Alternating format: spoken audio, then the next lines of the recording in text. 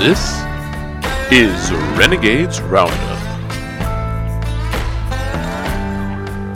Your best source for recaps, info, and discussions about the Arlington Renegades of the XFL.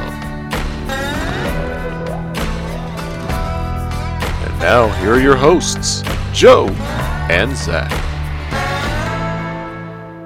Hey, what's up, Hellraisers? Welcome back to another episode of Renegades Roundup. Sorry that we missed you last week. There were just a couple of conflicts of interest in the schedule, and one thing led to another. And before we knew it, the game had happened. So we just didn't have the opportunity to get our schedules to line up. Joe had things that he was doing, getting ready to move. I was getting my man cave set up to watch March Madness. You know how crazy that Thursday and Friday first round action can be. And from what I can tell, Joe, I wasn't the only one watching March Madness because the numbers for this past week of television for the XFL did not turn out very good because I think pretty much everybody was watching college hoops this week instead. I mean, March Madness is one of the best times of the year. You can't blame them for watching basketball, especially with some of those upsets that we had. So, it's to be expected. Not the upsets, but the low numbers for the XFL. And so it's nothing to really worry about, I think, but oh man, those upsets. Oh man, Furman beating Virginia was so awesome, those last second theatrics. And then I was actually calling a baseball game when Fairleigh Dickinson pulled off the upset of the ages.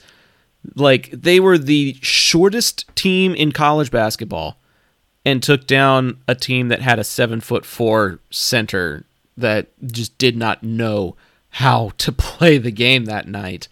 Oh my gosh, it was crazy. I love March Madness. And it's not to say that I don't love the XFL, but I feel like with you being busy moving and with me being busy doing that, I think it's fair if we just go ahead and try to recap the game that we didn't talk about 2 weeks ago. We'll make that one of our cylinders this week. We'll forego the player/coach profile. We've got one loaded up for you that we'll probably get to next week probably. And we'll take a look at the game at St. Louis, and then we'll also take a look at the game at San Antonio, and then preview the upcoming game at home against San Antonio. So there's a lot of Renegades-related football to be discussed. And Joe, unless you've got some other opening thoughts, let's go ahead and dive right into it. Let's head to St. Louis. All right, rev up your engines, Renegades fans. It's time for cylinder number 1.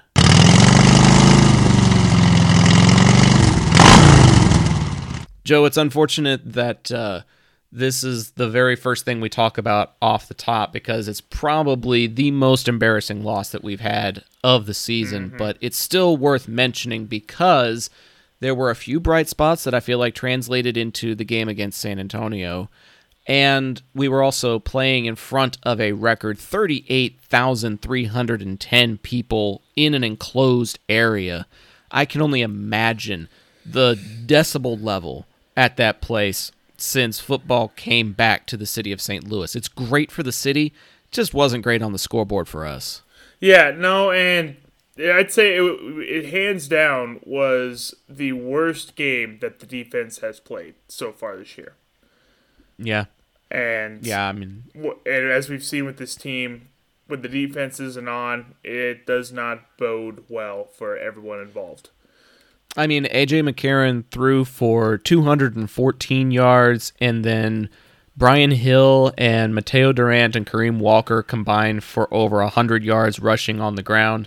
When you're giving up over 300 yards of offense and you're not able to match that energy, it definitely leads to a pretty disparative sign on the scoreboard. They outgained us 324 to 240, almost 6 yards per play, 6 more first downs than we had, 5 more first downs on the ground. I mean, pretty much the only thing we did better was third down efficiency. We were 36%, they were 25%. But other than that, like, St. Louis pretty much did everything to us, and we gave nothing back in return. And again, when you look at these stats, a lot of it comes down to the play of the offense. Kyle Sloter, you can't have 3 interceptions, man. I mean, I know, and you had talked to me. I had kind of caught a glimpse of the games, because like I said, busy moving. But Sure.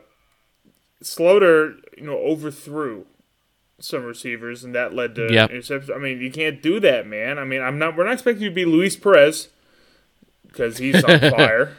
But Perez is doing awesome right now, but that's a whole different that's conversation. a whole other conversation. 205 yards, 23 of 39 for 205 yards isn't, the worst, but you cannot turn the ball over, Kyle. You just can't do it. And then as far as the rushing game goes, did the O-line look better to you, Zach? I think that's probably best saved for the San Antonio game. They did not look all that great in this ball game. Gotcha. They weren't they weren't creating holes in the St. Louis game, and that's shown. That's definitely shown with 49 yards rushing. 49 yards rushing in this ball game, 24 yards for Davion Smith. The longest rush anybody had was Slaughter on a QB scramble of 11 yards. Like that just isn't going to do it at any kind of collegiate or professional level. Even Texas Tech has better rushing numbers than that. Oh. So, like when you're spreading it out, you still have to be able to attack the middle to keep them honest, and I just don't feel like they were able to do that in this ball game. You're right, 205 yards isn't all that bad. I mean, McCarron only threw for 214, so I mean it was 9 yards of difference as far as the passing through the air numbers, but McCarron had 2 touchdown passes, and he didn't get sacked. Granted, Slaughter only got sacked once in that ball game, but when you're able to protect the quarterback, give him time to make the right reads, to step into his throws properly, then you prevent those 3 interceptions. So I feel like some of this is still on the offensive line in this game for not creating holes in the rushing game and not giving Slaughter enough time in the pocket to make the correct reads and the correct throws. No, I agree. And, to not try to be punny here, but, when you're not firing on all cylinders, that's why you get, 11 points and not 24 like St. Louis had. And I don't know what the offense has to do at this point, because have they scored more than 14 points this year? 10-9. Yeah, we beat them 22-20, but that was defense that was putting up those defensive touchdowns against Vegas. As far as offensive productivity goes, no, I don't think we've done anything better than 11 or 12. We put up 12 in that game against San Antonio, put up 11 here, put up 10 against Orlando. So as far as offensive productivity goes, the offense is averaging about 11 points per game right now. That's not going to win you ball. I mean, defense wins championships, but you got to have something on the offensive side of the ball. Well, and that's the really weird thing about this team is as the defense goes, so goes the team. And I think that's very different from what we're used to seeing from Bob Stoops. I agree. Stoops had a very offensive mindset at Oklahoma, and he has set up and established a very sound defensive formation. He's got good defensive coaches. He's got good defensive players. Even with the loss of Hawkins, the defense still played really, really well against San Antonio. So there's definitely some bright spots to take away from this defense. But as you were saying, when you give up over 300 yards to a team like the Battlehawks, then it's really not going to manifest quite as well. I will say, though, there was a time where I had a little bit of hope, and that was when Arlington got that fourth quarter touchdown. They got a score that I believe made it a less than 1 possession ball game. And then right after that, let me see, did I say that right? Fourth quarter touchdown. Yeah. Fourth quarter touchdown, and then the next drive, a 6-play, 67-yard touchdown drive answer by St. Louis. Yeah, and so like we said, just a case of the defense not being on their game that day, and so when the offense did something good, the defense gave something right back, and give and take. You're not gonna win many games when that's happening. Yeah.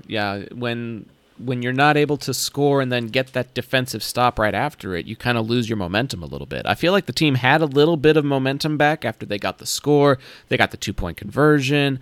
I think it was. Let me take a look and see if the point after touchdown was good. 1-point conversion pass is good. So it was 17-11 in the fourth quarter. And if the defense makes a stop and gets the ball back, well, it's a different ball game. Yep. It's a totally different outcome when it's 17-11.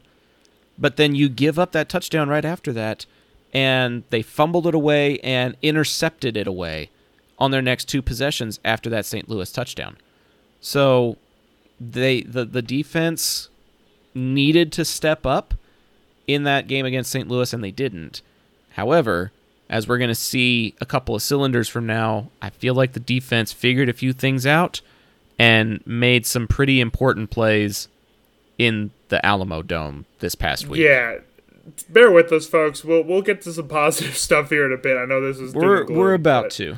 We're about to get to the good stuff, but I felt like we needed to at least spend a few minutes talking about some of the unfortunate stuff and what kind of things we feel like Arlington might have learned from it, because I do feel like the crowd played a factor in this.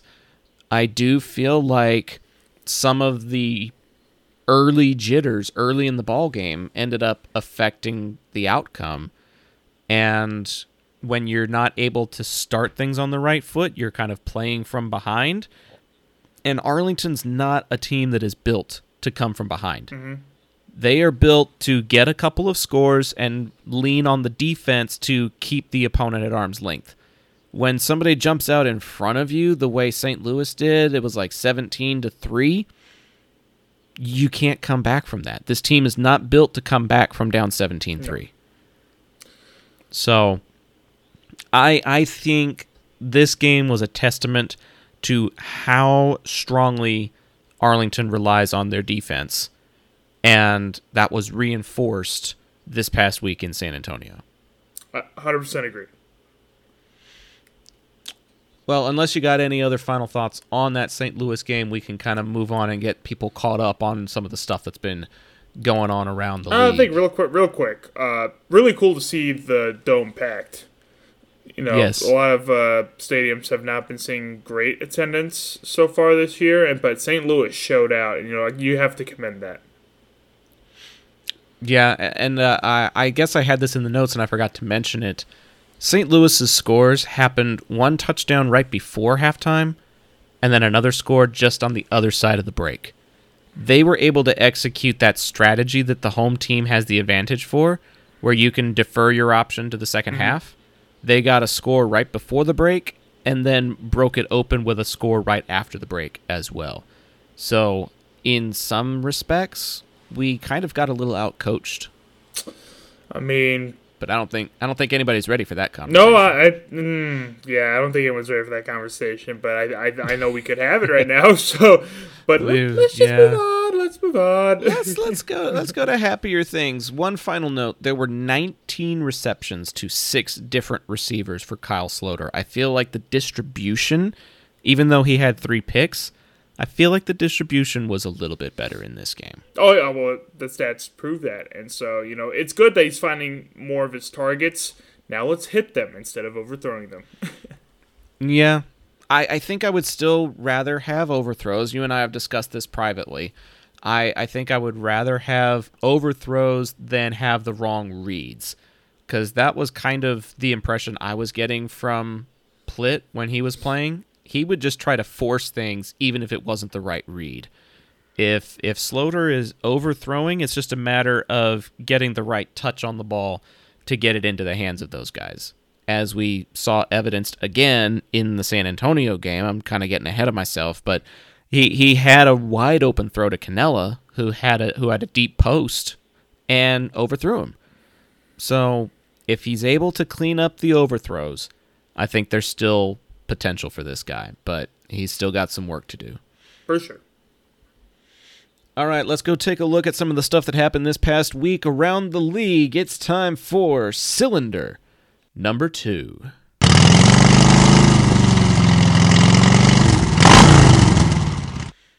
Joe, the Roughnecks suffered their first defeat in franchise history. They didn't have a single loss in 2020. They were off to a rousing start to 2023, and then they go to Seattle and fall to the Sea Dragons 21-14. Is that a testament to how well Seattle is playing? Or did Houston blow them off? Is it the cold environment of Seattle?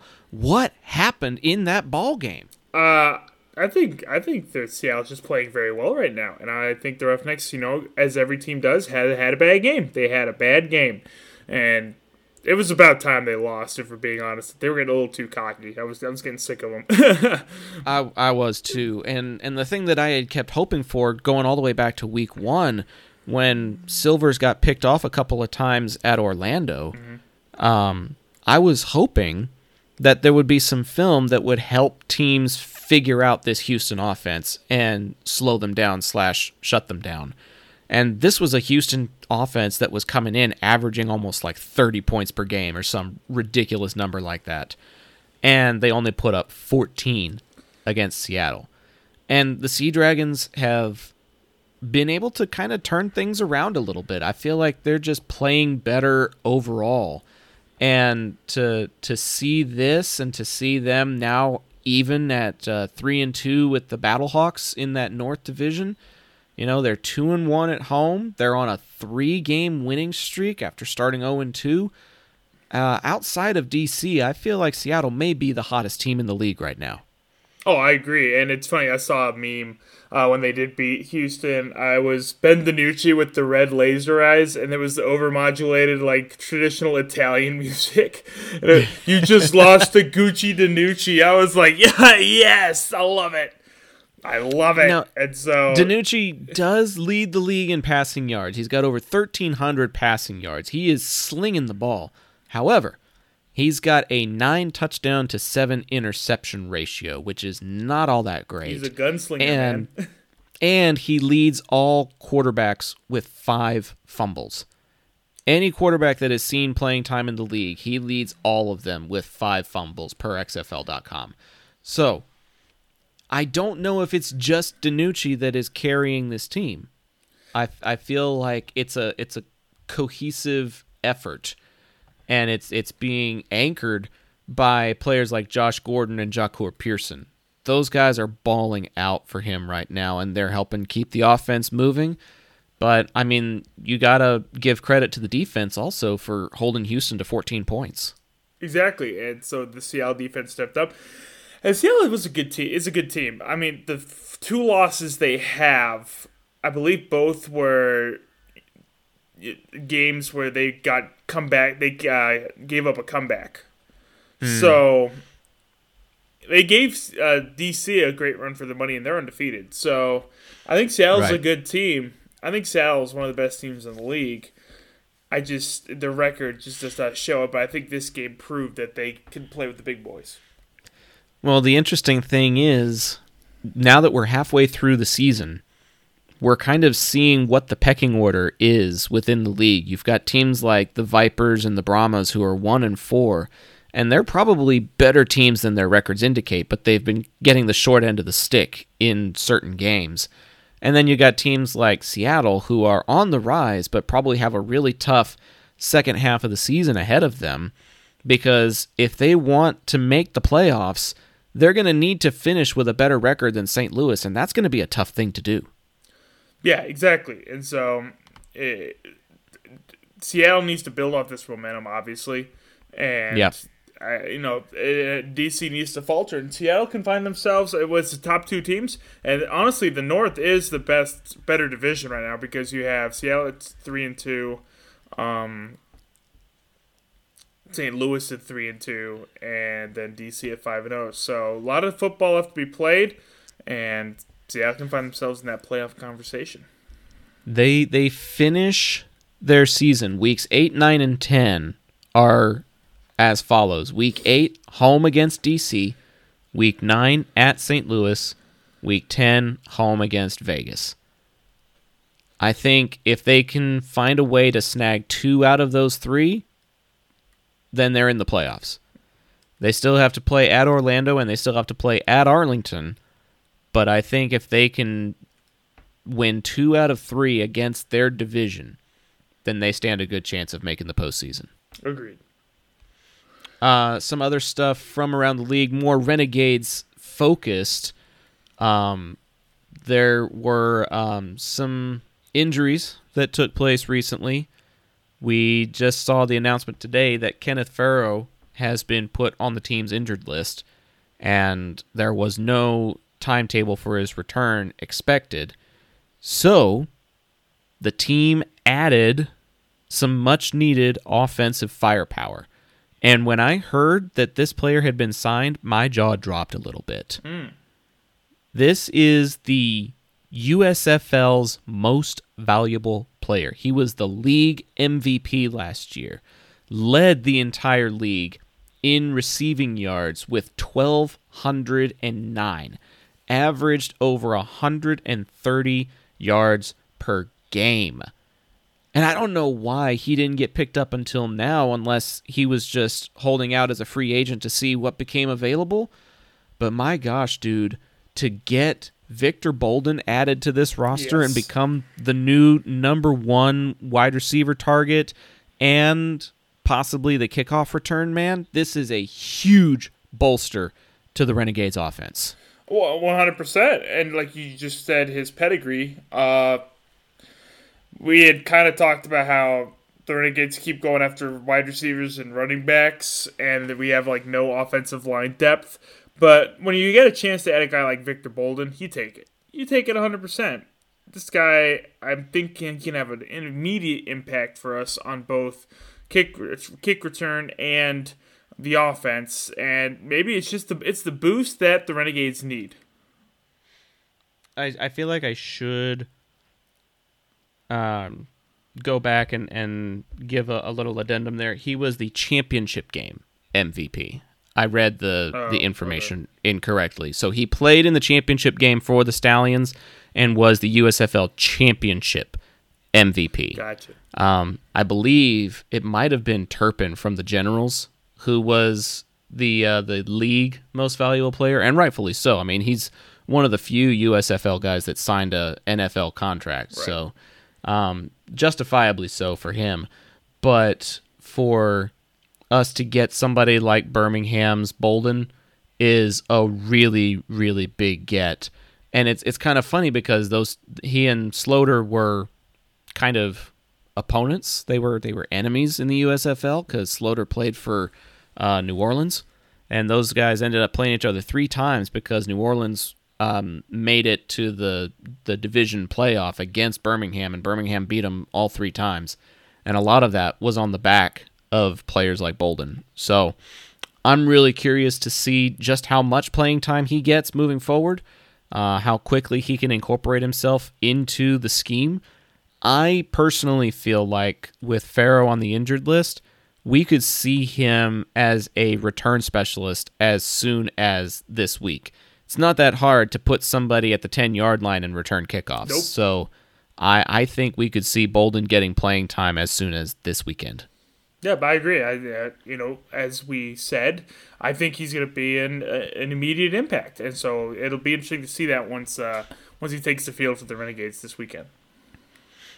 A little note that we were going to make during last week's broadcast and then didn't get the chance to. Going into Week 5, linebacker Donald Payne was the leading tackler in the XFL. Didn't have as great of a game against the Brahmas as we thought maybe he would, but he is still number 2 in the XFL in tackles through 5 weeks. So even with the loss of a player like Josh Hawkins, this defense is still being anchored by a very consistent, very stout player in the form of linebacker Donald Payne. And we highlighted him during the season preview, talking about the kind of impact that he could have in the front 7 for Arlington. And with 38 total tackles, 17 solo, and 21 assists, I think he is living up to the hype at this point. 100%. Like you mentioned, the Hawkins injury. The fact that these players are stepping up and continuing to have great games on the defensive side of the ball, that's just a testament to the defensive coordinator. That's a testament to just each individual player. You lose a guy with the caliber of Hawkins, and you could fold, honestly, but they don't. They've stepped up, and you saw it in last week's game with the Brahmas. They played pretty much lights out. So,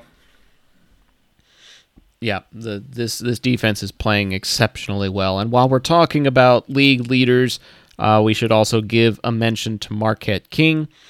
He is 0.2 yards away from being the leader in punting average. He's averaging 45.8 yards per punt, and San Antonio's Brad Wing is averaging 46.0.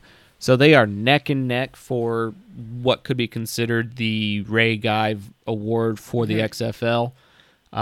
Both of them have accrued over 1,000 yards in punts, and nobody else comes even close.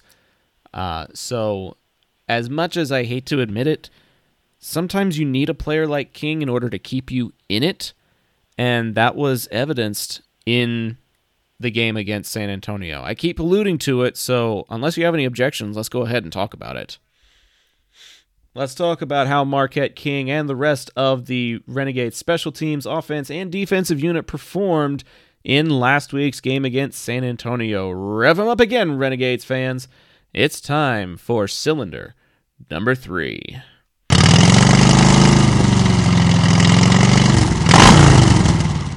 So cylinder number 3 oftentimes will use one of these middle cylinders to do a player profile, but as we mentioned, getting caught up, and we're finally at the most recent game, a 12-10 win at San Antonio, the first road win of the season for Arlington. Their previous 2 wins had been at home. A couple of nail-biters, won those 2 games by a combined 3 points, win this game by just 2 points. All of Arlington's wins are nail-biters, Joe, but this one was pretty important because it sent the Brahmas to a very abysmal 1-4, and if they should lose again, Arlington's in the driver's seat for that second playoff spot. Exactly, and a big win in the Alamodome, which is also not a very easy place to play. They have gone to 2 domes now back-to-back in hostile environments, and granted, they put up basically the same amount of points, but they came out with the win this time because the defense stepped up and did their job. Defense came up really, really big in this ball game. At halftime, I was talking about how the team needed to try to win the turnover battle, and guess what? They actually heard me, because I'm pretty sure we did. Let me go ahead and take a look. Yeah, we beat them in the turnover game 3-1. And I haven't checked this with absolute certainty. I didn't get a chance to take a look at this before we went to go record, but I am pretty sure that every game Arlington has won, they've won the turnover battle. Every game that they've lost, it's because they lost the turnover battle. And, I mean, that's just football in general. NFL, USFL, XFL. If you win the turnover battle, I'd say 85 to 90% of the time you will win the game. There are always a few exceptions to the rule, but when you have players like Shakur Brown, who got a really big interception late, when you've got players like Joe Powell, who got the interception at the goal line, and then Darren Evans getting a pick for Arlington as well. You know, when they're able to lock things down like that, and then the offense is able to turn around and do something with it. Not only did we get turnovers, we got points off turnovers in this ball game. The Joe Powell interception, he got it at the goal line and stepped out at the 2, and then surprisingly, even I was surprised by this, and I've been a fan of the Renegades from day one, but for them to orchestrate a 98-yard touchdown drive, I was just in awe. I really thought they were going to get stumped somewhere along the line, and we were going to have to send out Russolino again to try to kick a mid-range, long-range field goal. That's just kind of been our MO, is, we get across the 50 and then can't punch it in, and we just settle for 3. It's happened more times than I can count. To go on a 98-yard scoring drive, I really feel like that interception that turned into a touchdown was the thing that put this game away for us. 100%. And, it's good to see Davion Smith get a touchdown. 19 carries for 44 yards. Still, the overall rushing was better. We had 119 yards rushing on the ground. What am I saying? 119 yards rushing. You can't rush in the air. That's probably the most rushing yards we've had all season in a game, for sure. Yeah, and so it's improving, but at the same time, 19 for 44 at 2.3 average. Ugh, Yeah, Renell Hall got our longest run of the year on a 21-yard jet sweep end-around type of play, and it was great to see that, and I think it's needed. I think we have definitely needed to come up with some other type of creative play that gets us productivity on the ground, so it was cool to see Renell Hall get incorporated into the scheme like that. But you're right. When you've got a 2.3 average and a 3.4 average from your two running backs, that's not exactly the average that you're hoping to see, but it's encouraging overall to see them finally hit triple digits. If they were going to do it, I would want them to be doing it during the second half of the season, because when you're making that playoff push, it's these types of games that you're going to need the ground attack to help carry you to the finish line. And I feel like they did that in this game. They got the interception with just a few minutes left, and then the 3-4 minute offensive scheme was able to pick up enough first downs to melt the clock away, and San Antonio never got the ball back. And it slowed her. A league-leading 98-yard scoring drive. Yeah, when you have a 98-yard scoring drive, you're going to chew up a lot of clock. You did. You do chew up a lot of clock, and then the 4-minute offense sealing it at the end. I think it looked like a better, more complete team. They didn't get a whole lot of touchdowns, but when you have the offense being that productive and you have the defense forcing 3 interceptions, and then Marquette King with the big punt that he downed himself at the 10, 11-yard line, the offense, defense, and special teams were all playing at a high level, and winners win. Even if the score is 12-10, winners find a way to win, and that's what it looked like from the Renegades. It didn't look like they escaped. It didn't look like they, stole one. It didn't look like they eked it out. It just looked like a win. It wasn't a dominant win, but it was a win. Well, I want to ask you quick before we move on a little bit here. Do you think the play calling needs to be more inspired for the Renegades? Define inspired. Do you mean like they need to go more vertical? I'd say yes. I'd say mix it up more. I can't comprehend how we're only having averages of 2 and 3 yards for rush for both of our running backs for rushing, and then to have the average of 11 points a game for us. Yeah. What's wrong? Is it the players or is it the coaching? Because I see what you mean. I feel like it's probably a little bit of both, but I also feel like it's about making the plays when you need to make them. Because the first couple of games with Plitt, the offensive drives were stalling. And maybe the plays were good calls, but Plitt wasn't making the right reads. Okay, right. And then we take a look at bringing in Sloter these last couple of games, and it's possible that he has the arm for it, but they're not dialing up the right play for him to make that play. Gotcha. So I feel like there's fault at stake in both sides, and maybe that's just a matter of getting cohesive, getting everybody on the same page, everybody making the right reads, everybody making the right plays. There were several times in the game against San Antonio that he had an open man, and he zipped it too fast, and they dropped the pass, or like we talked about earlier with Canella on the deep post, he was open, and Kyle overthrew him. Yeah.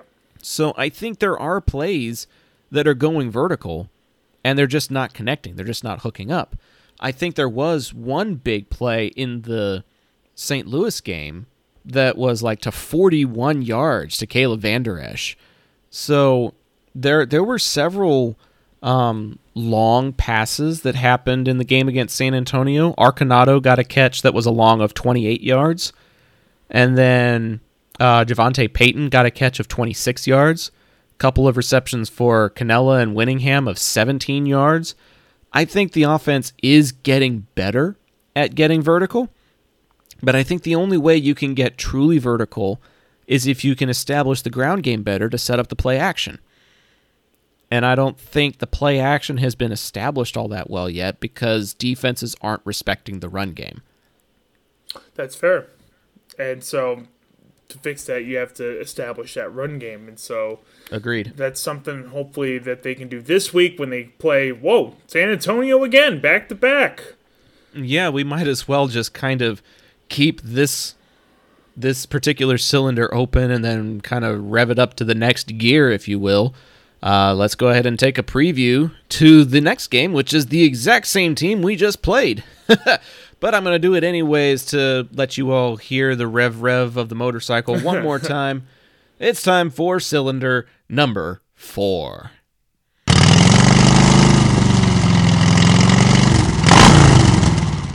So, Joe, Arlington returns to Choctaw Stadium after a couple of road games. They go 1-1 during that road stretch. It seems like they learned a few things from the St. Louis game and were able to find some things that they could do to turn it around against San Antonio. This game, in my opinion, could be the thing that helps us clinch a playoff appearance. Because we still have Orlando and we still have Houston. But if we can sweep both of them, then it doesn't matter if we get swept by Houston. Right. And it really doesn't matter what happens in the games against, say, Seattle or DC. Right. We could end up beating San Antonio and beating Orlando. And then let's say Seattle stays red hot. Let's say we go into Audi Field and we can't beat the Beer Snake. Let's say Houston whoops us in Choctaw and it's our first home loss of the year. We finish 5-5, but we finish with the wins that we need to go to the postseason. I'll take it. Everyone likes to make the playoffs, right? Everybody likes the playoffs. Everybody likes a chance at pulling the upset. It'll be a really tough game because I'm pretty sure the team with the better record gets to be the home team. We got to go back to TDECU to play the conference championship, essentially. Yeah. But at least we're in it. Right. And it's very, very tough. I will say this. It is very, very tough to beat the same team 3 years or 3 games in a row. Oh, we've seen that in the past with the NFL, Cowboys, Giants. I forgot what year it was, but that was bad in the playoffs. And so things would favor the Renegades if they were to go 0-2 against Houston but make the playoffs. This is the game, though, because if you lose this next game, Brahmas are now 2-4. You're 3-3. You only have a game up on them, and now you need to, win a lot more of your games. If you take them out here, they go to 1-5. You're now at 4-2. Unless there's an absolute epic collapse. To me, this could be potentially the most important game of the year. Yep.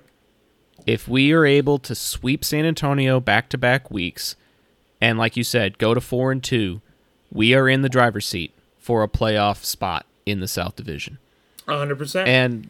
And what's really cool is the Renegades marketing department is trying to get families to come out and cheer them on in these games against San Antonio and Seattle. It's going to be a really quick turnaround. They'll play on Sunday, and then they got a 4-game spread, and then they got to turn right around and play Seattle on Friday the 31st. So these next 2 games are pretty important, but what do you want/need to see from this team to go to 4-2? I need to see points on the board scored by the offense. Defense, they deserve all of the back rubs, hot tub baths, ice packs, whatever they need to feel comfortable. They deserve it all because they have been troopers this whole season so far, minus maybe the St. Louis game. So it's time for the offense to step up. It is finally time for the offense to step up, figure their stuff out, and score more than 11 points. Because if the offense can get clicking, this is one of the most dangerous teams in the league. So hopefully we see a more inspired offense this week. I think it could be a defensive battle again. Who knows? But if the offense can come out and change things around, it's a whole different team out there. Yeah, I mean, we've been harping on this for the last couple of weeks that offense wins ball games, but defense wins championships. And I really feel like we've got a defensive championship caliber team. Like this defense is championship level, right? But the offense is not. And they need to figure things out in the next couple of games in order to prepare for a team like Houston, in case we need to match them blow for blow offensively. I think Seattle would be a really good test for that. And Seattle is battle-hardened as far as short weeks go. They've played Thursday games up in Seattle. They know what it's like to have this quick turnaround. Arlington does not. So it'll be really interesting to see, number one, how healthy the team can stay, because you need the team healthy for the Friday game as well. And I want to see pressure on Jack Cohn. I think Cohn is overrated. And oh my God, if you watched him in college, he's 100% overrated. I think he is even more overrated than the San Antonio faithful try to give him credit for, and that's why they put Sinnott in. But then Sinnott got hurt, and he's in a boot. Yeah, so he ain't playing. He's not playing. He's not making it into this Sunday's ball game, which puts a whole lot more pressure on Cohn. And if we can get him rattled, if we can get him to make mistakes, there's really nobody else that Hines Ward can go to. There is no backup to pull. This is Jack Cohn's game to lose. And my hope would be that we can pick him off at least twice. I think that's a very likely possibility. And, to credit, like you said, the San Antonio faithful touting Cohn up. And I'm actually in one of their groups on Facebook because I joined with an old friend I did a podcast with, and it's funny watching them. I would liken them to A&M fans, honestly. They are. No. I know. I'm sorry. It's slightly delusional, and it's and excuses and we're actually good. We're fine. We're okay. It's like, no, you just lost to Appalachian State, guys. Calm down. And so it would be really nice to beat them, sweep them this year.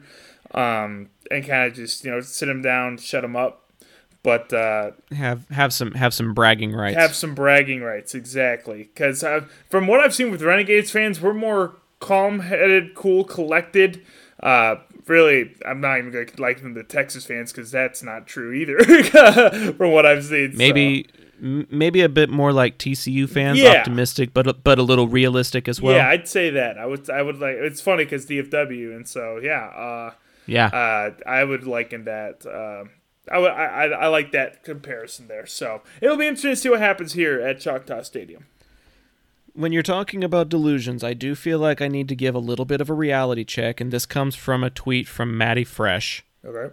He put out the Arlington Renegades are 3-2. Yep.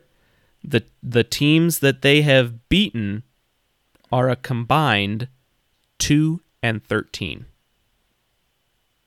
Sorry, we haven't played anyone really good, and we've only lost to Houston and St. Louis. Right. We haven't even played Seattle or DC. What if we beat them? Then what are you gonna do? What are you gonna say, Matty Fresh? We very well could, but I just don't want people thinking that we are as delusional as San Antonio fans. Oh no! I think if you've listened to this podcast, we are being critical of the offense because they deserve to be criticized by their play right now. So it's not like we're sitting here going, oh my God, Kyle Sloter's the best quarterback in the XFL and yada, yada, yada. So, And I think a lot of Renegades fans are like that as well. They're not sitting there touting Slaughter. From what I've seen, a lot of them on the tweets from the team account, where's the offense? Can the offense get going, please? Let's get the offense going. And so, like you said, realist but optimistic. Well, let's keep that optimism going. What are your score predictions for this Week 6 matchup against the Browns? It's like I want to say we get more points, but I don't know. I'm gonna go. 14-10. Renegades. Oh, so we get 2 more points. We get 2 more points. Yes, we go. From a 12-10 finish to a 14-10 finish. Huzzah. But man, outside of maybe 1 or 2 games when the Renegades are playing, if you're a betting person, you definitely take the under. 100%. Oh man, I kind of wish I had taken the under in all these games. That'd have made a little bit of money. You'd be raking for sure. I'm gonna have the optimism that we get 2 touchdowns this ball game, so I'm gonna say 16. Okay. And I'll go 10. I'll go 16-10. But I do think it'll be hard-nosed, defensive, field position, working the clock, get in field goal range, take the points you can find where you can find them, and again, turnover battle. Mm-hmm. I think if we can rattle Cone and pick him off once or twice, I think twice is doable. If we can do that, then I think we're in good shape. Let's do it. All right, well, that is just about it for this edition of Renegades Roundup. It's going to be Season 2, Episode 6, technically, but we did have a St. Louis recap in store for all of y'all that we just didn't get around to, so the show notes actually called this Episode 6.5. But it's going to be Episode 6 on the show list. Thank you all so much for being a part of this show and a part of this episode. We're at 27 listeners that are subscribed on Spotify, but I know we've got a lot more people that tune in than that. But we want to give a special shout out to our subscribers on Spotify and want to encourage you all to go subscribe and rate the show on whatever platform you're listening to. Joe, I found out this afternoon that 11% of our listenership, almost 12%, is European. I didn't even know Europe was interested in the XFL or the Arlington Renegades, but we've got a significant portion of our listenership on the other side of the world, which I think is pretty cool. Oh, I think that's awesome. And I think you sent me the picture, and what we got? Guten Tag, football friends in Germany, and arrivederci to our football fans in Italy as well. So, it's awesome. It's really cool, and we're so thankful to everybody that tunes into this show, and hopefully you can show that love to us as well with a rate and a subscription button. We might actually have a little surprise in store for people that subscribe on Spotify. So be sure to go and hit that subscribe button, and maybe we'll tease you a little bit more about that next week. Before we go, since this is an Arlington podcast, I would be remiss if we did not express our love and our condolences to our friends over at Arlington Lamar High School, a very senseless situation that happened right after spring break concluded, and the events that have transpired since then, just gut-wrenching, but at the same time really encouraging because of all the vigils and all the support that all of the different schools in the area have been showing. I saw a picture from Duncanville High School that wore navy and yellow today to honor Arlington Lamar. There's a lot of other schools in the district, a lot of administrators and people in the higher-up rankings in different school districts that were wearing navy and yellow. It's really unfortunate that it's a tragedy like this that has to bring us together. But I do have to admire how much support is rallying around the Vikings right now, and we just want to echo that and extend our love to them as well. Exactly, and I went to Bowie High School, so they weren't really our rivals, but I did play them in sports and stuff, and this is a time when rivalries don't exist. You need to show love, right. You need to support your. Gosh, we're all Arlingtonites. Dang it, support your neighbors, support your friends, and so it's really cool to see that even here, in Nebraska, to look back at my hometown and see the support that's going on right now. It's really good. It's really cool to see. There was a moment of silence that was held for them during the Tuesday baseball game that I was broadcasting for, and I know that those moments of silence are being held across the state. I'm hoping that the Renegades do something similar in their game on Sunday. It would definitely be a nice nod to the city and a respect to the families and communities of the area. If you are a family in the Arlington area, I don't know if I made a specific enough mention of this, they're doing a family combo pack right now for this Sunday's game and the Friday game. 4 tickets, 4 hot dogs, and 4 drinks for just $100.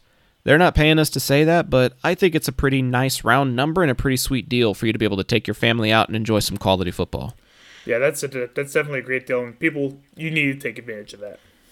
Take advantage of that and take in a game while you still have the opportunity. As long as things continue to trend in the trajectory that we're expecting, Arlington will likely be in the playoffs, but they won't be hosting the playoffs. And the championship game is going to be held in San Antonio. So there's only 2 or 3 more home games left for you to take in. We encourage you to go check that out and support your Renegades. Thanks for supporting this episode of Renegades Roundup. That's going to do it for us for this week's edition. For Joe, I'm Zach, thanking you again for tuning in and reminding you one more time to raise some hell.